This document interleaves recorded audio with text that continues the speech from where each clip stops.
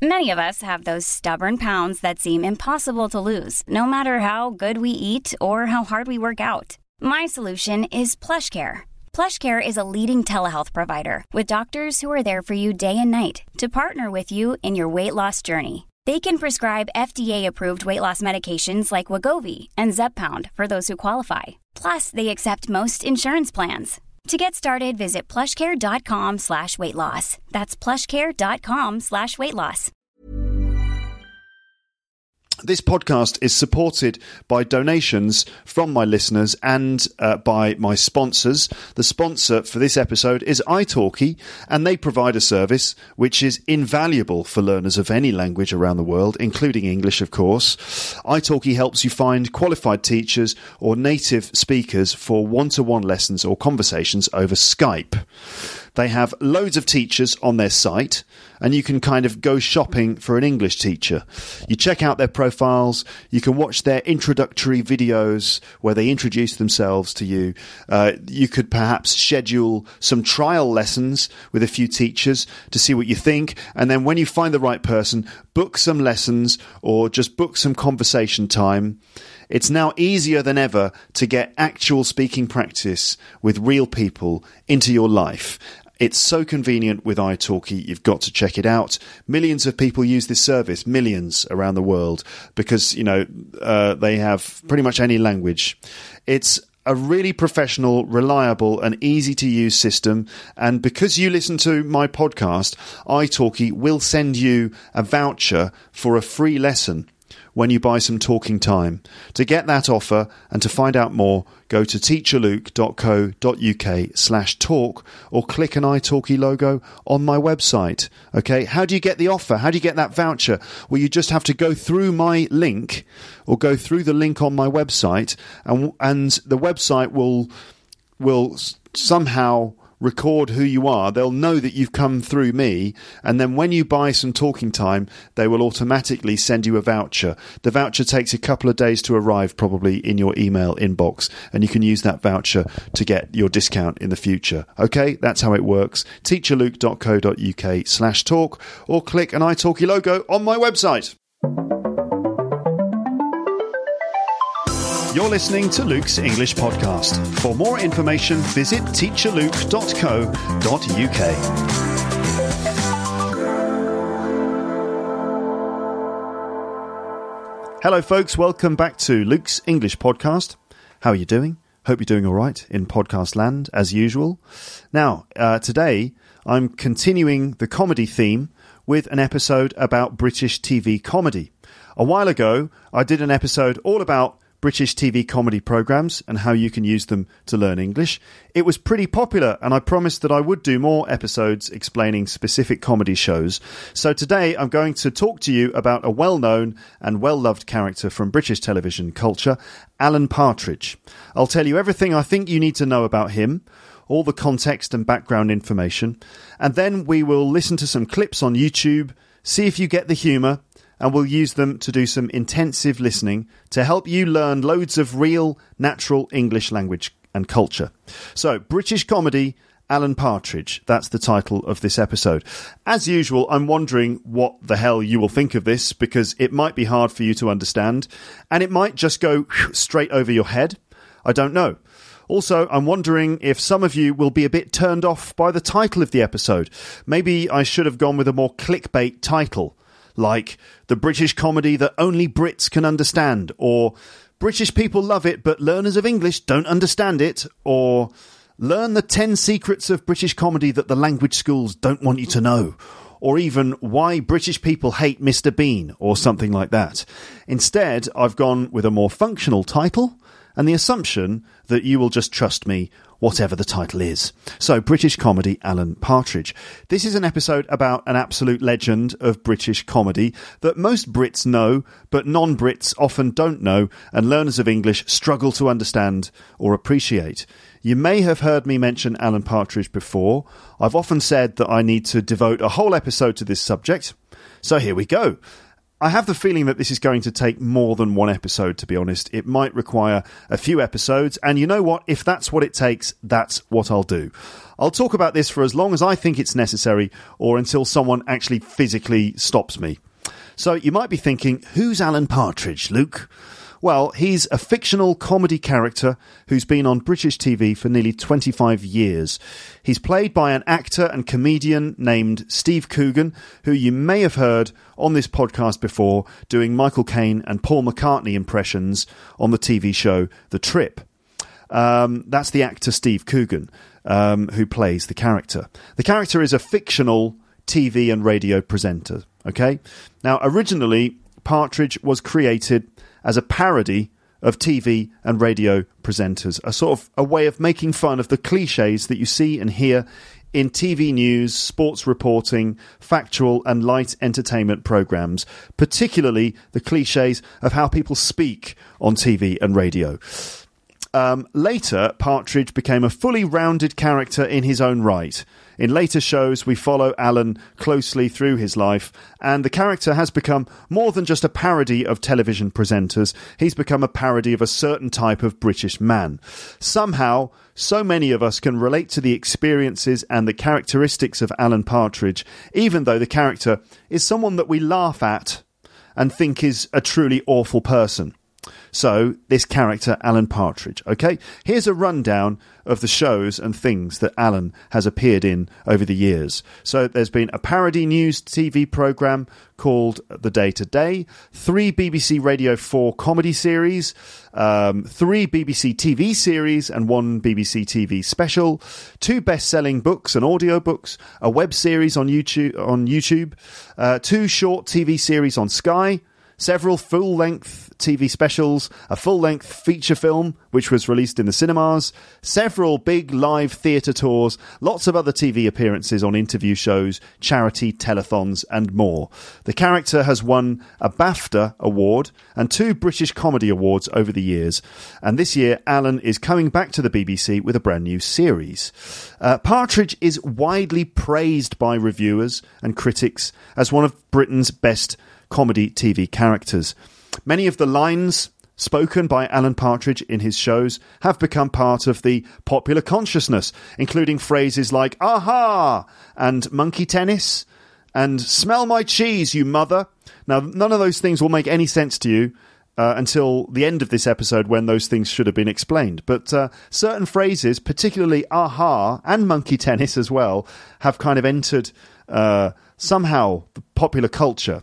Now, I don't mind admitting that I'm a huge fan of Alan Partridge as an excellent work of comedy by the performer Steve Coogan and the script writers Armando Iannucci, Peter Bainham, the Gibbons brothers and others. Many of my friends and members of my family are also huge fans, and it's quite normal for us to communicate in Partridgeisms. Partridgeisms.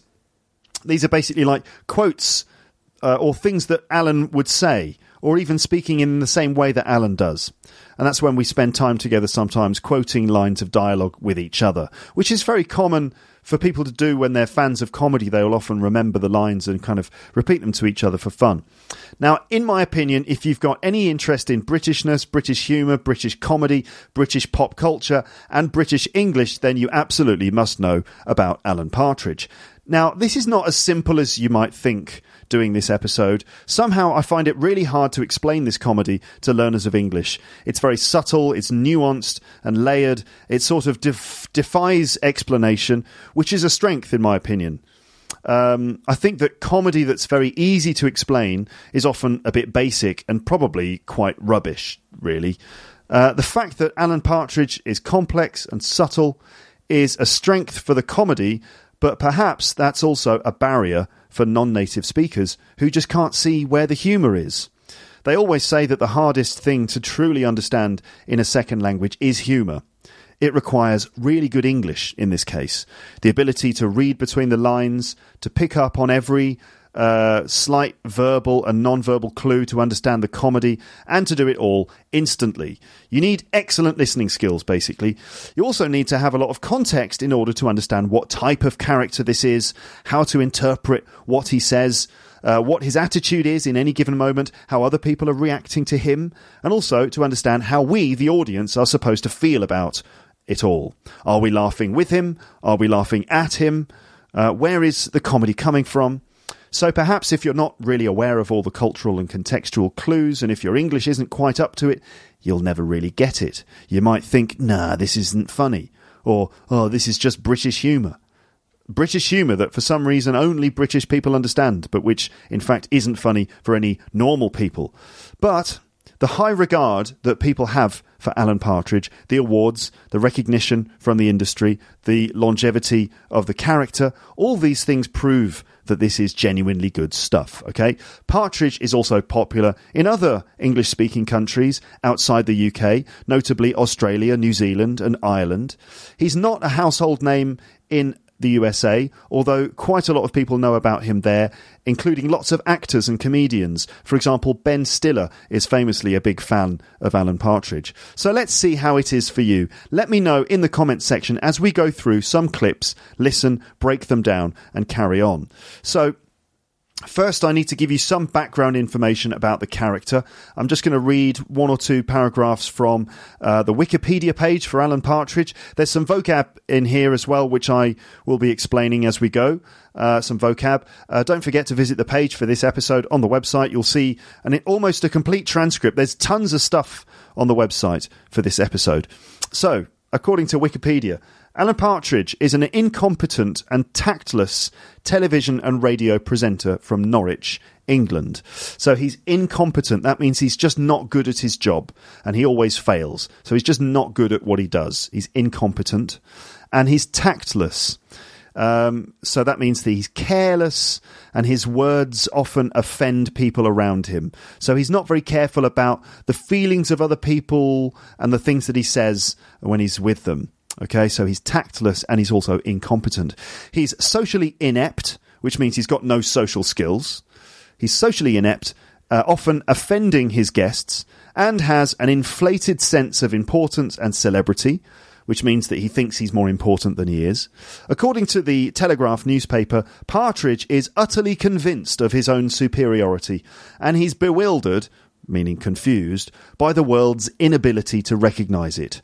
And these are qualities that place him in the line of great British comedy characters. It's true, in many of Britain's comedy shows, we have these sorts of semi-tragic characters who seem to have the same kind of personality traits, often that they think that they're much better than the situation that they're in. And yet the rest of the world doesn't quite see it that way, and they're unable to see their failings, and they just, think that they're destined for greatness when in fact they're not at all.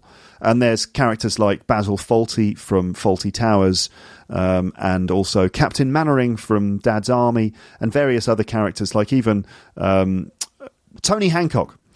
Even Tony Hancock, who was one of the very first comedy characters to be on British television way back in the 60s when TV was in black and white.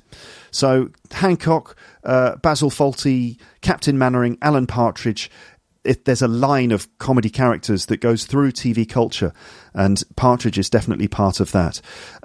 His need for public attention drives him to deceit, which basically means lying to people, treachery, which means betraying people who trust him, and shameless self-promotion. That's where he's promoting himself and he's got no shame about the way he does it. And sometimes even violence. In the Knowing Me, Knowing You Christmas special, for example, he assaults a BBC boss by punching him with a turkey. Alan Partridge lives in Norwich, in Norfolk. So in England, if you can imagine England, right, you've got, it's maybe difficult for some of you to just picture it if you don't know it very well. But let's say you've got a kind of a triangle with two blobs. This is just England. You've got Scotland on top of the triangle, England and Wales. So it's like, let's say, a triangle with two blobs on the side. The blob on the left is Wales, and the blob on the right we call East Anglia. And it's just sort of a bit that a round part of the country that sticks out to the side to the east. and East Anglia, and it's basically separated into the north part and the south part. The north part is known as Norfolk, and the south part is known as Suffolk. The biggest city in Norfolk is Norwich. The biggest city in Suffolk would be Ipswich, I think. And basically, if you go from London and go through Cambridge and keep going, you'll basically get to East Anglia. Okay, so Norwich is up in the northern part of East Anglia. It's quite far from London. Which is significant because London is like obviously the central point, the base of everything, especially the media, and the BBC has its headquarters there, and you know it's highly educated people and it's very cosmopolitan. Norwich, by comparison, is very sort of parochial place out on the edge, on the fringes almost. It's not even up north. It's kind of like in this vague area. It's not really the north. It's not the Midlands. It's just this vague spot up there, just beyond, just slightly out of the reach of London. So Partridge lives in Norwich, in Norfolk, and one of the creators of the show, Armando Iannucci, said that the writers chose Norwich as Partridge's hometown because it's geographically just a little bit annoyingly too far from London and has this kind of weird isolated feel that seemed right for Alan. Partridge holds right-wing views. Steve Coogan described him as a little Englander with a myopic or sort of uninformed, slightly Philistine, which means uncultured, mentality. So he's got a myopic, slightly Philistine mentality, which basically means he's kind of uninformed, small-minded, uncultured. He's a reader of the right-wing tabloid newspaper, The Daily Mail, and he supports Brexit because, according to Steve Coogan, The Daily Mail told him to. Earlier versions of the character were a lot more bigoted, meaning sort of more prejudiced and rude about it. But the writers found that there was more humour in having Alan attempt to be liberal, even though he's actually quite right-wing. Because he's in the media, he has this sense that there is a certain things are just not really acceptable. Even though probably privately he would hold those opinions, on TV he feels he's got an obligation to somehow try to be liberal. Steve Coogan said that he's aware of political correctness, but he's playing catch-up. His underlying right-wing views come out sometimes, even though he tries to be modern. And so let's look at some Alan clips. So I'm going to play you a selection of clips now, and I'll tell you a little bit about the scene, including the basics of what happens. Now, this is very important because, believe me, it will be quite hard to follow some of these clips, okay? I expect the first time that you listen, you'll be like, what was that? You might hear the audience laughing or something, but you may miss certain significant things. So I will explain some details and give you some things to listen out for. Then you can listen to the clip properly and either get what they're saying or get some of it, get confused, have a laugh or whatever. So I'm going to explain certain things first, then let you listen to the clip. Then I'll go through it again and I'll break it down for you. And no doubt there will be useful language to be gained from all of this. In fact, I'm certain that there is a ton of language which will emerge from doing this. So do check the page for this episode. You'll find it to be a treasure trove of transcripts, notes, vocabulary, YouTube links and more. And then after listening and hopefully understanding each scene, we will go on to the next one and the next one until we're done and you've had your introduction to the world of Alan, and you can then choose to continue and watch the series or read the books, or if you prefer, just never revisit the world of Alan Partridge again. It's up to you. For app users, for Luke's English Podcast app users, check out the bonus content for these Partridge episodes. There will be at least one bonus audio in which I'm talking to my friend Raphael from Liverpool about the complexities of explaining Alan Partridge to learners of English. You can download the Luke's English Podcast app free from the App Store on your phone. Okay, so let's get started then. And we're going to start with clip number 1, and this is Sports Desk with Alan Partridge, which was from the Day to Day TV programme in 1994. Now, Alan Partridge began as a parody of TV sports reporters in a BBC radio comedy called On the Hour, and then on the TV news spoof comedy The Day to Day. So these shows are spoofs, they're parodies, basically making fun of the news and sports reports by copying them. So that's how he started. Then he became a parody of cliched television presenters in general, with his own chat show named after an ABBA song, Knowing Me, Knowing You. Do you know this song by ABBA? Knowing Me, Knowing You, aha. You know that one? So Alan's a fan of ABBA, and his TV chat show was called Knowing Me, Knowing You. And sometimes sports reporters have to keep talking and talking, right? Even when there's nothing to talk about really. And their commentaries become full of bad cliches and mixed metaphors to describe what's going on. Sometimes the commentary lapses into personal experiences and bizarre tangents, okay? Imagine a slightly uneducated TV sports reporter who thinks he's better than he is, commentating on sports that he probably doesn't really understand and going off into little anecdotes and tangents, especially relating to his personal life, because he has to keep talking. That's, I guess, the one thing that Alan can do is keep talking. He can keep going, but the thing is that what he will always do is end up talking himself into a hole in which he has to then dig himself out of. So, his mouth works faster than his head in a way. So, So sports reporters, there's also a tone of voice of the sports reporter. Somehow it's very high, everything's up in the air. It's a bit like the news, the BBC News reporter.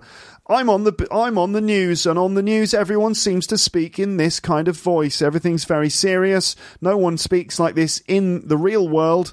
That's the way that like a BBC sports reporter news reporter would speak. But for some reason, sports reporters are even higher.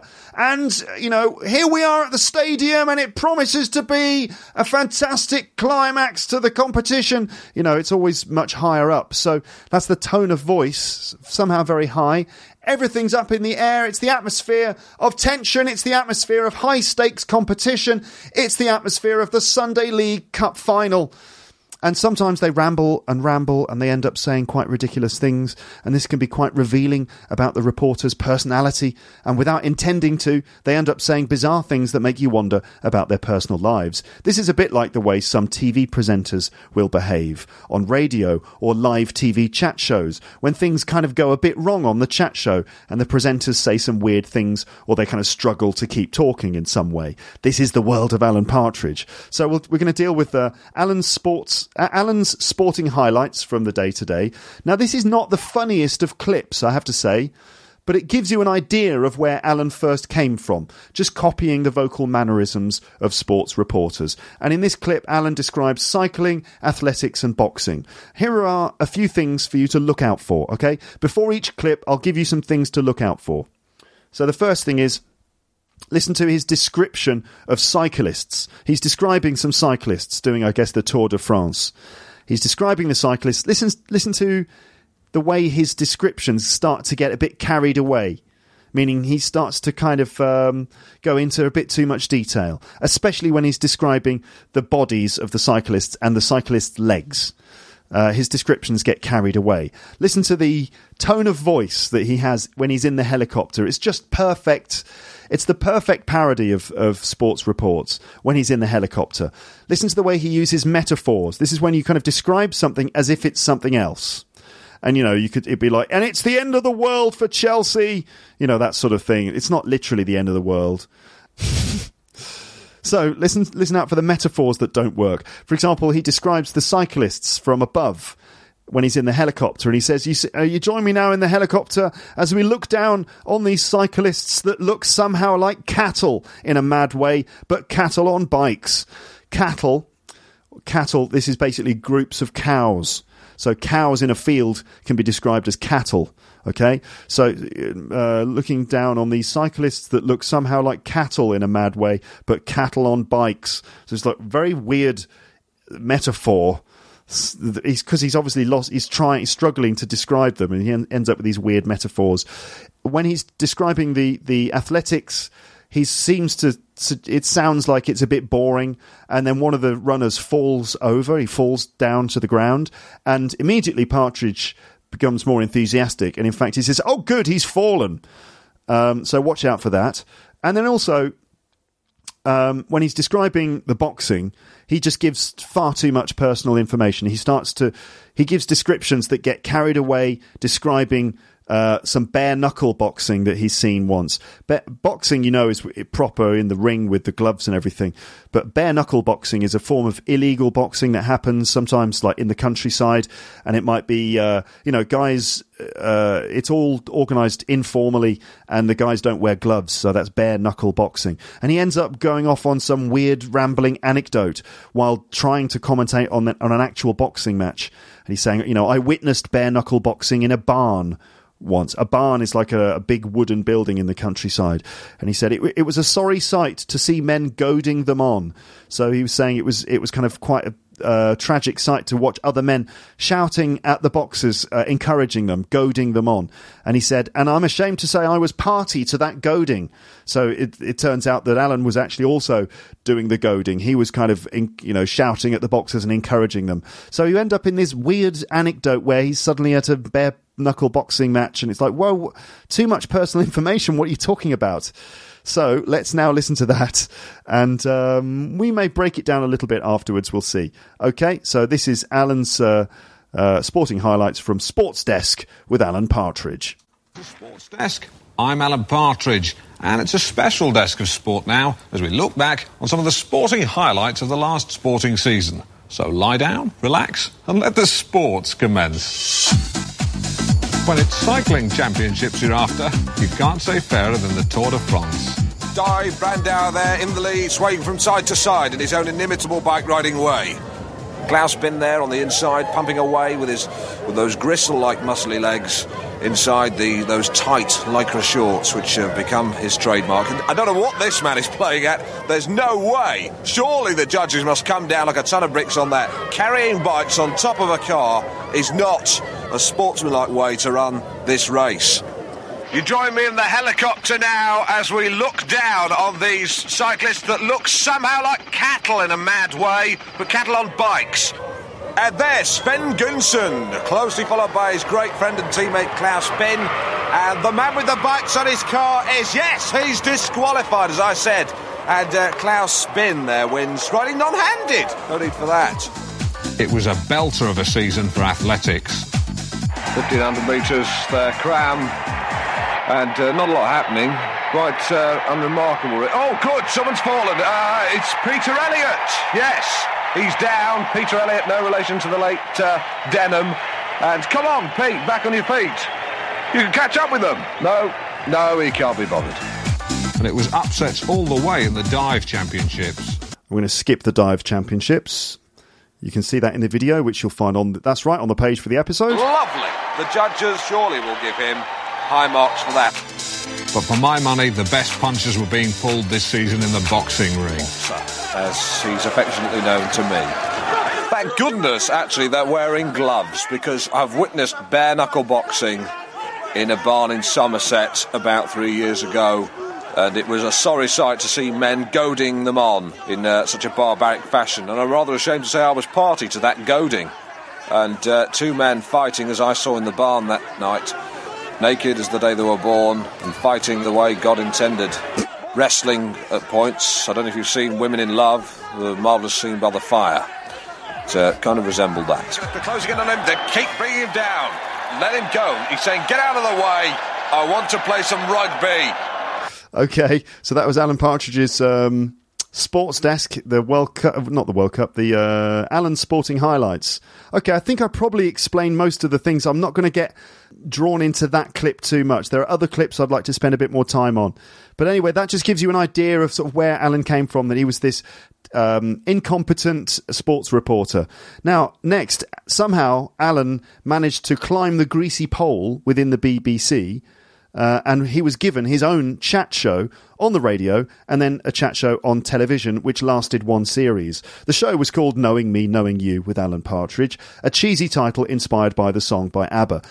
Knowing Me, Knowing You, aha. And that actually became Alan Partridge's most famous catchphrase, because the music would play, knowing me, knowing you, and then Alan would appear, aha, like that. And that was his catchphrase. And whenever he interviewed someone, he'd say, like, knowing me, Alan Partridge, knowing you, Luke Thompson, aha. And the guest has to say aha as well, which is always sort of awkward. This is Alan interviews a child prodigy. And this is from Knowing Me, Knowing You, the radio series in 1992.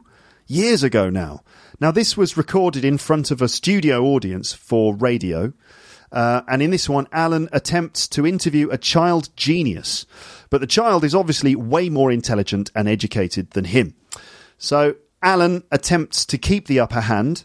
He's still trying to be the best one in the situation, but he's constantly proven wrong by the child. It's humiliating for Alan, but he doesn't have the patience to tolerate being wrong, and instead he resorts to rudely bullying the child. Alan always needs to be on top, even if it means being very cruel to a child. Now, there is a live audience in the background, and that's a bit weird because they're laughing while the performance happens.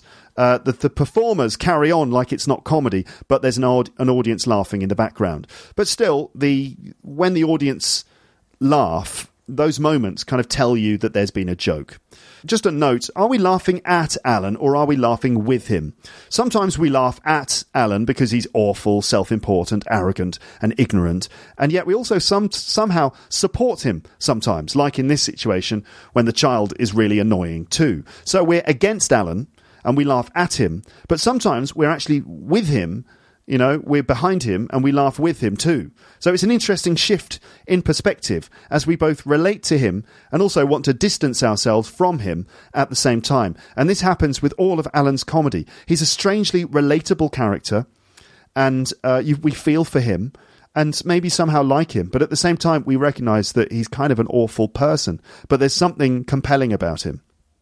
Here are some things to look out for in Alan's interview with the child genius. Look out for the ways that the child makes Alan look stupid, including references to Shakespeare.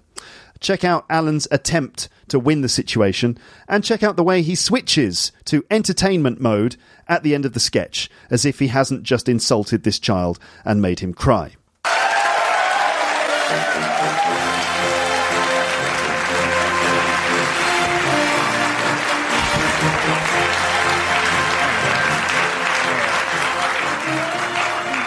Welcome to Knowing Me, Alan Partridge, Knowing You, John Fisher, and you, Simon Fisher, Not so loud into the microphone there. Now, Simon, you are a fellow of Oxford University, and you're a child prodigy. As a child genius, what do you do? What do you actually do in the day? Well, I don't exactly do. I am. I see each day as a sort of gift that is to be unwrapped, which I do in my own unique way. And of course, you are very unique. One cannot have gradations of uniqueness when either is or is not unique. Right. Oh no, you're right. You're right. I mean, you couldn't be more right. Well, one is either right or not. Well, no, you are. You're right, and so am I. Now, John Fisher, yes. Or Simon's dad, as you're more commonly known.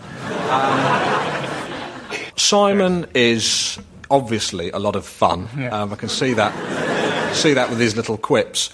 But when did you first realise that Simon was abnormal? Gifted, you mean, really? Abnormally gifted. Well, it's when Simon was about 14 months old. I remember looking at him there in his cot, and I said to him, who does Daddy love, Simon? Who? And guess what Simon said? What? Whom does Daddy love? Whom? He picked up on my grammatical error with his very first word, and that's when I knew he was going to be something special. Yeah, my son Fernando wasn't quite as original as that. He said Daddy, which somehow I prefer. Of course, he was calling me father soon afterwards. Not Daddy. Well, Daddy's a vulgarisation. Oh, yeah. Oh, he says yeah. Yeah.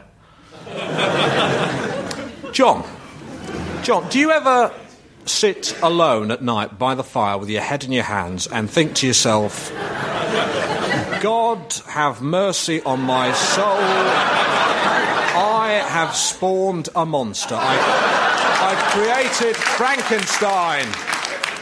No. I mean, Simon's a wonderful child. No, never. Well, that's nice. I'm sure that Frankenstein's parents found it within their hearts to love him. Interjection, there is no such monster as Frankenstein. There is, actually. It's in a film, and it's a Certificate X. You wouldn't have seen Well, it. I've read the book by Mary Shelley, and Frankenstein is the name of a Genevan student who creates Frankenstein's monster. You any good at sport, Simon? Sport induces violence in the common man. Yeah, cobblers. I like sport, and I'm not violent. You're just scared of breaking your glasses. I don't wear glasses. Well, you should.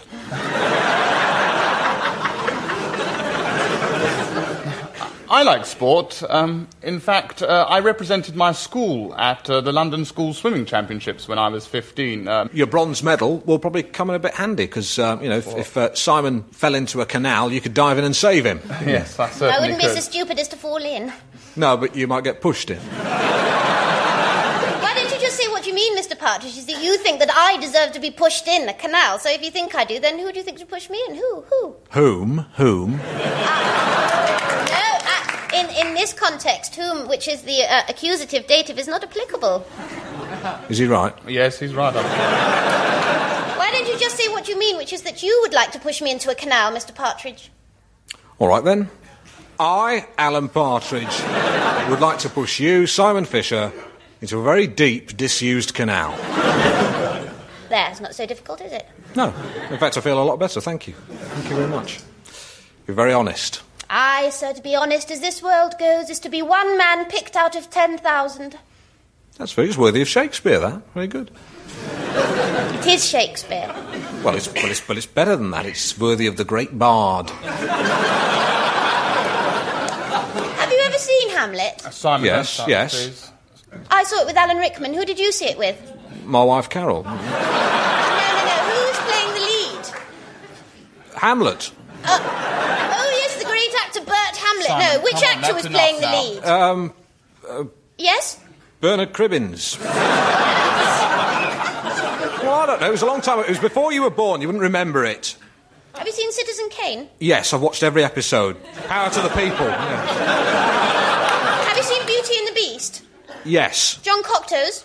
No. Have you read Metamorphosis? Yes. Who's it by? No, I haven't read it. Have you read any Dickens? No. Do you go to the bank? No. Can you No. play chess? No. Do you know any Russian? No. What about you? Ask you. me anything. Right. You. Have you got any pubic hair? No, I haven't, because I'm 9. No, I'm 37 and I've got plenty. All right? Can you do this? No, because my voice hasn't Exactly. broken. Don't forget it. And one more. Are you a boy or a girl? I'm a boy. Really? My name's Simon. Well, it could be Simone. Could be Simone, because you sound like a girl. I'm a boy and my name is Simon. Yeah. You've got something on your shoulder there. Now, you've gone too far. Apologise. No one hits my... I'm sorry. It's all I right. shouldn't have done it. I shouldn't have done it. I'm sorry. My mistake. I'm not very good with kids. Carol's. I've got a bad temper. But you are a little shit. Okay, now come on, that's pretty good, isn't it? That's pretty good value. Oh God, do I need to go through that again? Maybe I can just... Okay, let's just go through some little bits again. Now what I want you to do here is, this is the intensive listening part, okay? This is where I want you to try and identify exactly what's been said. I'll just play you a little bit and you've got to try and work out exactly what's been said, especially basically the last part that you hear. Okay. Here we go. To knowing me, Alan Partridge, knowing you, John Fisher, and you, Simon Fisher, Not so loud into the microphone there. Now, Simon, you are a fellow of Oxford University, and you're a child prodigy. As a child genius, what do you do? What do you actually do in the day? I think that's pretty clear. Well, I don't exactly do. I am. So that's kind of a philosophy joke. It's this sort of way that a philosopher would answer the question, what do you do? Well, I don't do, I am. You know, it's like Descartes or something, isn't it? I see each day as a sort of gift that is to be unwrapped, which I do in my own unique way. I see each day as a gift which I unwrap in my own unique way. Incredibly pretentious and also intellectual. And of course, you are very unique. One cannot have gradations of uniqueness when either is or is not unique. Okay, and he said, you are very unique. Now, this is where Simon gets very pedantic. And he says, well, you cannot have gradations of uniqueness. So basically the word unique, you can't say very unique. Something is either unique or not. So it's a very common mistake to say very unique. And Simon, even though he's 9 years old, has the sort of tenacity to correct Alan's grammatical mistake. Right. Oh, no, you're right. You're right. I mean, you couldn't be more right. Well, one is either right or not. Well, no, you are. You're right, and so am I. So that's just Alan's character coming through, that he can't ever sort of lose a situation. He always has to come out on top in some way. He always needs to have the last laugh, and that drives him to do all sorts of terrible things. Now, John Fisher, yes. Or Simon's dad, as you're more commonly known. Simon is obviously a lot of fun. Yeah. I can see that with his little quips. With his little quips. Quips are little jokes, okay, little responses or comebacks. So he's obviously a lot of fun. I can see that with his little quips. He's it's obviously not true. He's being, I don't know if he's being sarcastic on purpose, but it's not true. Obviously, he's not fun. But he does have lots of very annoying and patronising quips. But when did you first realise that Simon was... Now, this is a joke because we're expecting him to say, when did you first realise that Simon was special or gifted? But in fact, the word that he uses is abnormal. And abnormal is definitely a negative word. If something is abnormal, it's considered really bad because it's kind of not normal. It's something that's like a problem. So when did you first realise that Simon was abnormal, even when we expect him to say special? But when did you first realise that Simon was abnormal? Gifted, you mean, really? Abnormally gifted. Well, it's when Simon was about 14 months old. I remember looking at him there in his cot, and I said to him, who does Daddy love, Simon? Who does Daddy love, Simon? So this is what he said to him. And of course, Simon responds by correcting his grammar by saying, whom does Daddy love? Because it's technically the object pronoun. Daddy loves Simon, and if we remove the word Simon, that's the object of the sentence. We remove that. If the question is about the object, then apparently you're supposed to use whom, which is the object version of who, which is the subject version. But these days it doesn't really matter. You can just say who for both the subject or the object. But some pedantic people will bring you up on that. There in his cot, and I said to him, who does Daddy love, Simon? Who? And guess what Simon said? What? Whom does Daddy love? Whom? He picked up on my grammatical error with his very first word, and that's when I knew he was going to be something special. Yeah, my son Fernando wasn't quite as original as that. He said Daddy, which somehow I prefer. Of course, he was calling me father soon afterwards. Not Daddy. Well, Daddy's a vulgarisation. Oh, yeah. Oh, he says yeah. Yeah. Okay, Daddy is a vulgarisation, which apparently it's a vulgar version of the word father. And then Partridge goes, oh, yeah. And then Simon goes, oh, he says, yeah. So Simon is being incredibly judgmental and patronising and condescending by constantly bringing Alan up on his language, including just things like saying daddy and yeah. And it's at this point that the things turn. There's always a moment when things turn. This is the point at which things turn, and Alan realises that Simon is sort of like a monster, and that's when he asks this question to Simon's dad: when did you realise that you'd, created a monster? But it's the way he puts it, it's so great, the way he draws it out. It's not when did you realise that you created a monster. It's like, do you ever sit down by the fire and put your head in your hands and think to yourself, oh, God, have mercy on my soul, I've spawned a monster. John, do you ever sit alone at night by the fire with your head in your hands and think to yourself, God, have mercy on my soul, I have spawned a monster. I've created Frankenstein. No. I mean, Simon's a wonderful child. No, never. Well, that's nice. I'm sure that Frankenstein's parents found it within their hearts to love him. I'm sure Frankenstein's parents found it within their hearts to love him too. Alan doesn't know what he's talking about because Simon, in this case, is right, of course, that Frankenstein was the doctor who actually created the monster. And it's another common sort of mistake that people say Frankenstein when really they mean Frankenstein's monster. And, Frankenstein's monster didn't have parents. So just Alan's ignorance is just hilarious. But Simon brings him up on it and says, no, you're wrong. Frankenstein was the doctor. Frankenstein's monster was the monster. Interjection, there is no such monster as Frankenstein. There is, actually. It's in a film, and it's a certificate X. You wouldn't have seen Well, it. I've read the book by Mary Shelley, and Frankenstein is the name of a Genevan student who creates Frankenstein's monster. You any good at sport, Simon? Sport induces violence in the common man. Sport induces violence in the common man. So basically, sport makes people violent. He's a complete snob, isn't he, Simon?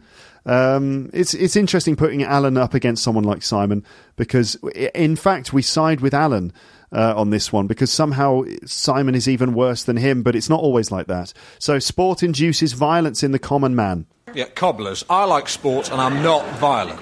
Cobblers, it's just a British word that means rubbish, nonsense. Cobblers, I like sport and I'm not violent. You're just scared of breaking your glasses.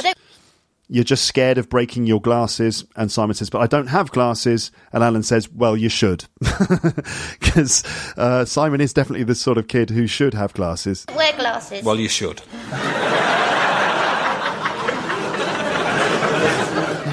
I like sport. In fact, I represented my school at the London School Swimming Championships when I was 15. Your bronze medal will probably come in a bit handy. Your bronze medal, because like Simon's dad won a swimming championship and he got a bronze medal. Your bronze medal might come in a bit handy if, for example, Simon fell into a canal, you could rescue him. So he's now fantasizing about Simon falling into a canal. And Simon, responds by saying, just tell the truth. You'd like me to fall into a canal, and you'd like to do it too. And then Alan admits to it because if Simon fell into a canal, you could dive in and save him. Yes, I certainly I wouldn't could. be so stupid as to fall in.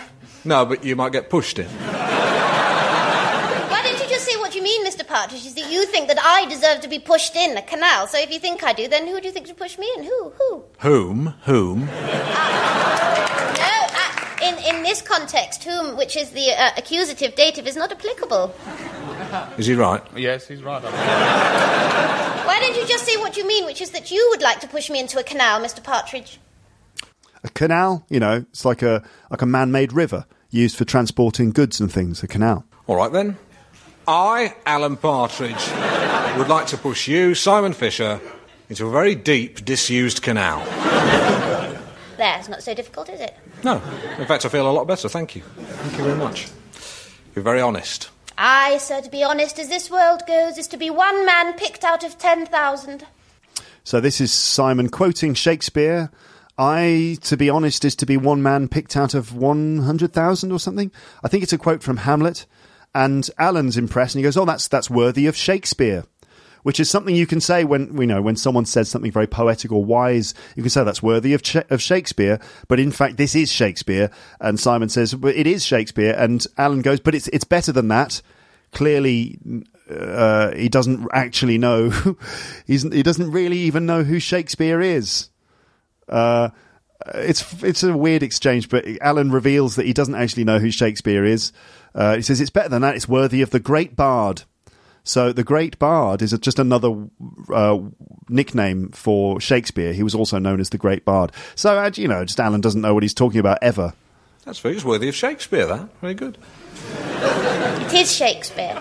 Well, it's better than that. It's worthy of the Great Bard. So Alan just doesn't know that the Great Bard and Shakespeare are the same. Have you ever seen Hamlet? Simon, Yes. please. I saw it with Alan Rickman. Who did you see it with? There's a kind of joke in there. I saw it with Alan Rickman. So if you see a film or see a play with a person, it could mean that you saw that they were in the play. So I saw, for example, I saw Hamlet with Kenneth Branagh, meaning Kenneth Branagh was the actor playing Hamlet. I actually saw Hamlet with my family, my parents and my brother, but Kenneth Branagh was playing the part of Hamlet. So I saw Hamlet with Kenneth Branagh could mean two things. Either he was playing Hamlet or he was sitting in the audience with you. So who did you see Hamlet with? And Simon says, I saw him with, who is it? Have you seen Hamlet? Simon, Yes, yes. please. I saw it with Alan Rickman. I saw it with Alan Rickman. So Alan Rickman, the actor, he plays the part of Professor Snape from Harry Potter. I saw it with Alan Rickman. Who did you see it with? And Alan says, my wife, Carol. Who did you see it with? My wife, Carol. No. Who's playing the lead? Hamlet. Oh, yes, the great actor Burt Hamlet. Simon, no, which come on, actor that's was playing the enough lead? Yes? Bernard Cribbins. Bernard Cribbins is a comedy actor from the UK from the 60s and 70s. He's the guy, I don't know if you've ever heard this episode of this podcast, but I did one with Paul a while ago, and we listened to this kind of old comedy song called Right Said Fred, better get a move on, this piano's not going to move itself. Tried to lift it, couldn't even shift it, we was getting nowhere, and so we had a cup of tea. You know, that song, that's Bernard Cribbins. So you could imagine that there would be a version of Hamlet with Bernard Cribbins, but it might be like a comedy version or something like that. Well, I don't know. It was a long time. It was before you were born. You wouldn't remember it. Have you seen Citizen Kane? Yes, I've watched every episode. Power to the people. Yeah. So that's, he thinks Simon's referring to a British TV show that was called Citizen Smith, which was about this kind of communist character who lived in the suburbs of England. So he doesn't even know that Citizen Kane is this great film by Orson Welles. Have you seen Beauty and the Beast? Yes. John Cocteau's? No. Have you read Metamorphosis? Yes. Who's it by? No, I haven't read it. Have you read any Dickens? No. Do you go to the bank? No. Can you No. play chess? No. Do you know any Russian? No. What about you? Ask You. me anything. Right. You. Have you got any pubic hair? I don't know if you know what pubic hair is, but it's hair that you have around your private parts. So when you're 9 years old, you don't have any pubic hair. It doesn't develop until you go through puberty, which is that sort of physical change that means you're becoming an adolescent and then an adult. So have you got any pubic hair? This is the only way that Alan can win this situation. No, I haven't, because I'm 9. No, I'm 37 and I've got plenty. All right? Can you do this? No, because my voice hasn't Exactly. broken. Don't forget it. And one more. Are you a boy or a girl? I'm a boy. Really? My name's Simon. Really? It could be Simone. Could be Simone, because you sound like a girl. I'm a boy and my name is Simon. Yeah. You've got something on your shoulder there. Now you've gone too far. So that was, you've got something on your shoulder there. So Alan is pretending that Simon's got something on his shoulder, and then when he puts his hand on the shoulder, he slaps him in the face. It's just pathetic. You've got something on your shoulder there. Now you've gone too far. And I actually didn't play this bit at the end. After Alan says, "You are a little shit," he then switches to entertainment mode and he goes, "Simon Fisher, thank you," as if it's all part of the interview. For as far as Alan's concerned, the interview went great. Apologise. No, it's my I'm sorry. I shouldn't have done it. I'm sorry. It's my mistake. I'm not very good with kids. Carol's. I've got a bad temper. But you are a little shit.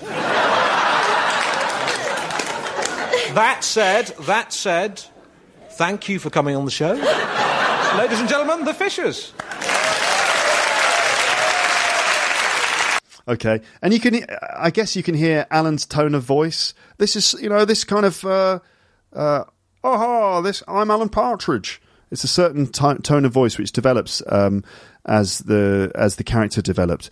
So we're going to do one more. No, we're not going to do one more. We're not going to do it because the next one sort of feeds into the ones directly after it. So I think we're actually going to... Are we going to stop there? Are we going to stop here? Yes, we're going to stop right here. We'll continue with more in the next episode, and we're going to hear about how Alan attempts to get a second series of his TV show by interviewing his boss on live television, which is not a very good idea, and we'll see how that goes. And then we start to get into Alan's personal life. There are series that come after where we follow Alan through his life and the problems he has with his marriage and with the way he interacts with other people. And that's where Alan starts to get really, really good. So this episode has been a sort of an introduction to the early years of Alan. The next one is going to go into some more detail in the more in-depth stuff about about his character, don't forget to check out the page for this episode on the website. That's where you'll see most of what I've said transcribed. You'll see lists of some bits of vocab and various other notes that can really help you, and also video footage from YouTube of the sketches that we've listened to in this episode. As I said before, I don't really know how you're going to be feeling about this because of what we know about how difficult it is to understand comedy in a second language. This all might have just been really cold to you. It might have just struck you as just being really unfunny. I've no idea, actually. I have to say, I've no idea. I always love to do these episodes because for me, it's like I'm sharing this comedy that I've listened to so many times over the years that I've enjoyed. It really has sort of enriched my life in a way. It's just really good fun and good quality stuff. But, you might just take it totally differently. I don't know. Sometimes I feel like the gap between me and like the way I understand certain things in English and the way that learners of English understand those things, I feel like the gap is so huge. And it's really at its widest in these sorts of situations when we're dealing with like clips from a show that you don't know the actors, and it's all a bit, you might be trying to catch up and not getting the jokes. And that's fine. That's totally fine. Because what I'm interested in doing is bridging the gap between the way I understand this stuff and the way you do. And it's a linguistic gap and it's a cultural gap. But I'm trying to bridge it. And so, obviously, it's not necessarily going to result in you finding it all hilariously funny or getting it in the same way that I do. I mean, maybe I'm wrong. Maybe, you're getting into this. I don't know. But stick around for the next part because this is going to build.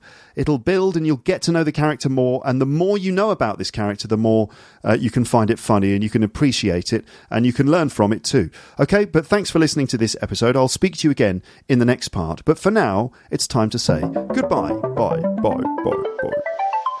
Thanks for listening to Luke's English Podcast. For more information, visit teacherluke.co.uk.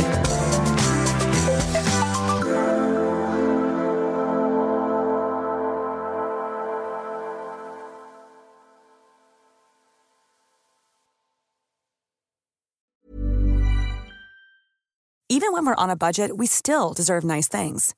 Quince is a place to scoop up stunning high-end goods for 50 to 80% less than similar brands. They have buttery soft cashmere sweaters starting at $50, luxurious Italian leather bags, and so much more. Plus, Quince only works with factories that use safe, ethical, and responsible manufacturing. Get the high-end goods you'll love without the high price tag with Quince. Go to quince.com/style for free shipping and 365-day returns. If you enjoyed this episode of Luke's English Podcast, consider signing up for Luke's English Podcast Premium. You'll get regular premium episodes with stories, vocabulary, grammar, and pronunciation teaching from me, and the usual moments of humour and fun. Plus, with your subscription, you will be directly supporting my work and making this whole podcast project possible. For more information about Luke's English Podcast Premium, go to teacherluke.co.uk/premium info.